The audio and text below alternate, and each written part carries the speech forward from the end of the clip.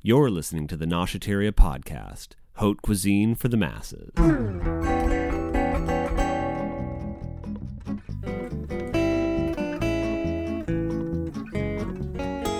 Today's podcast, figs, and more figs.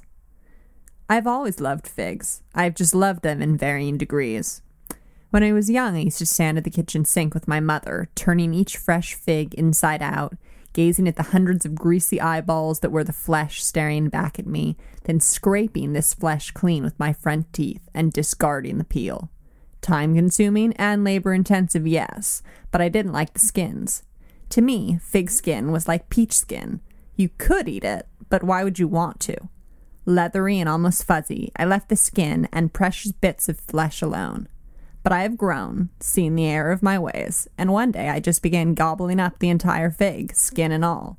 And since that time, I've never looked back. And with that introduction, I give you broiled figs. Now, in order to enjoy this dish, it is necessary to eat the entire fig, so finicky eaters, beware.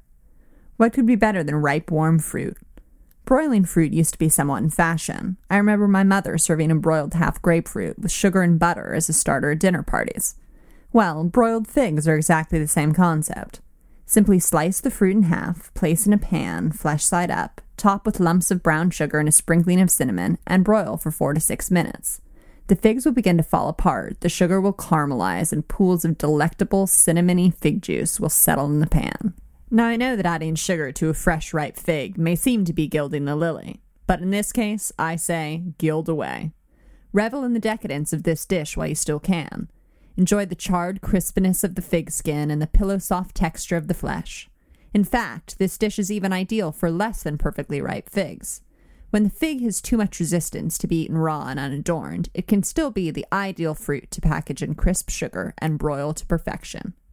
Broiling only intensifies an already perfect fruit. Give these charred wonders a try as an accompaniment to your next weekend brunch. With a soft-boiled egg and a piece of tart sourdough toast, what could be finer?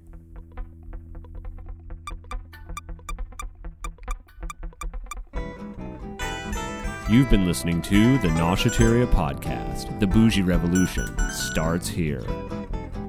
Visit us at www.noshateria.com.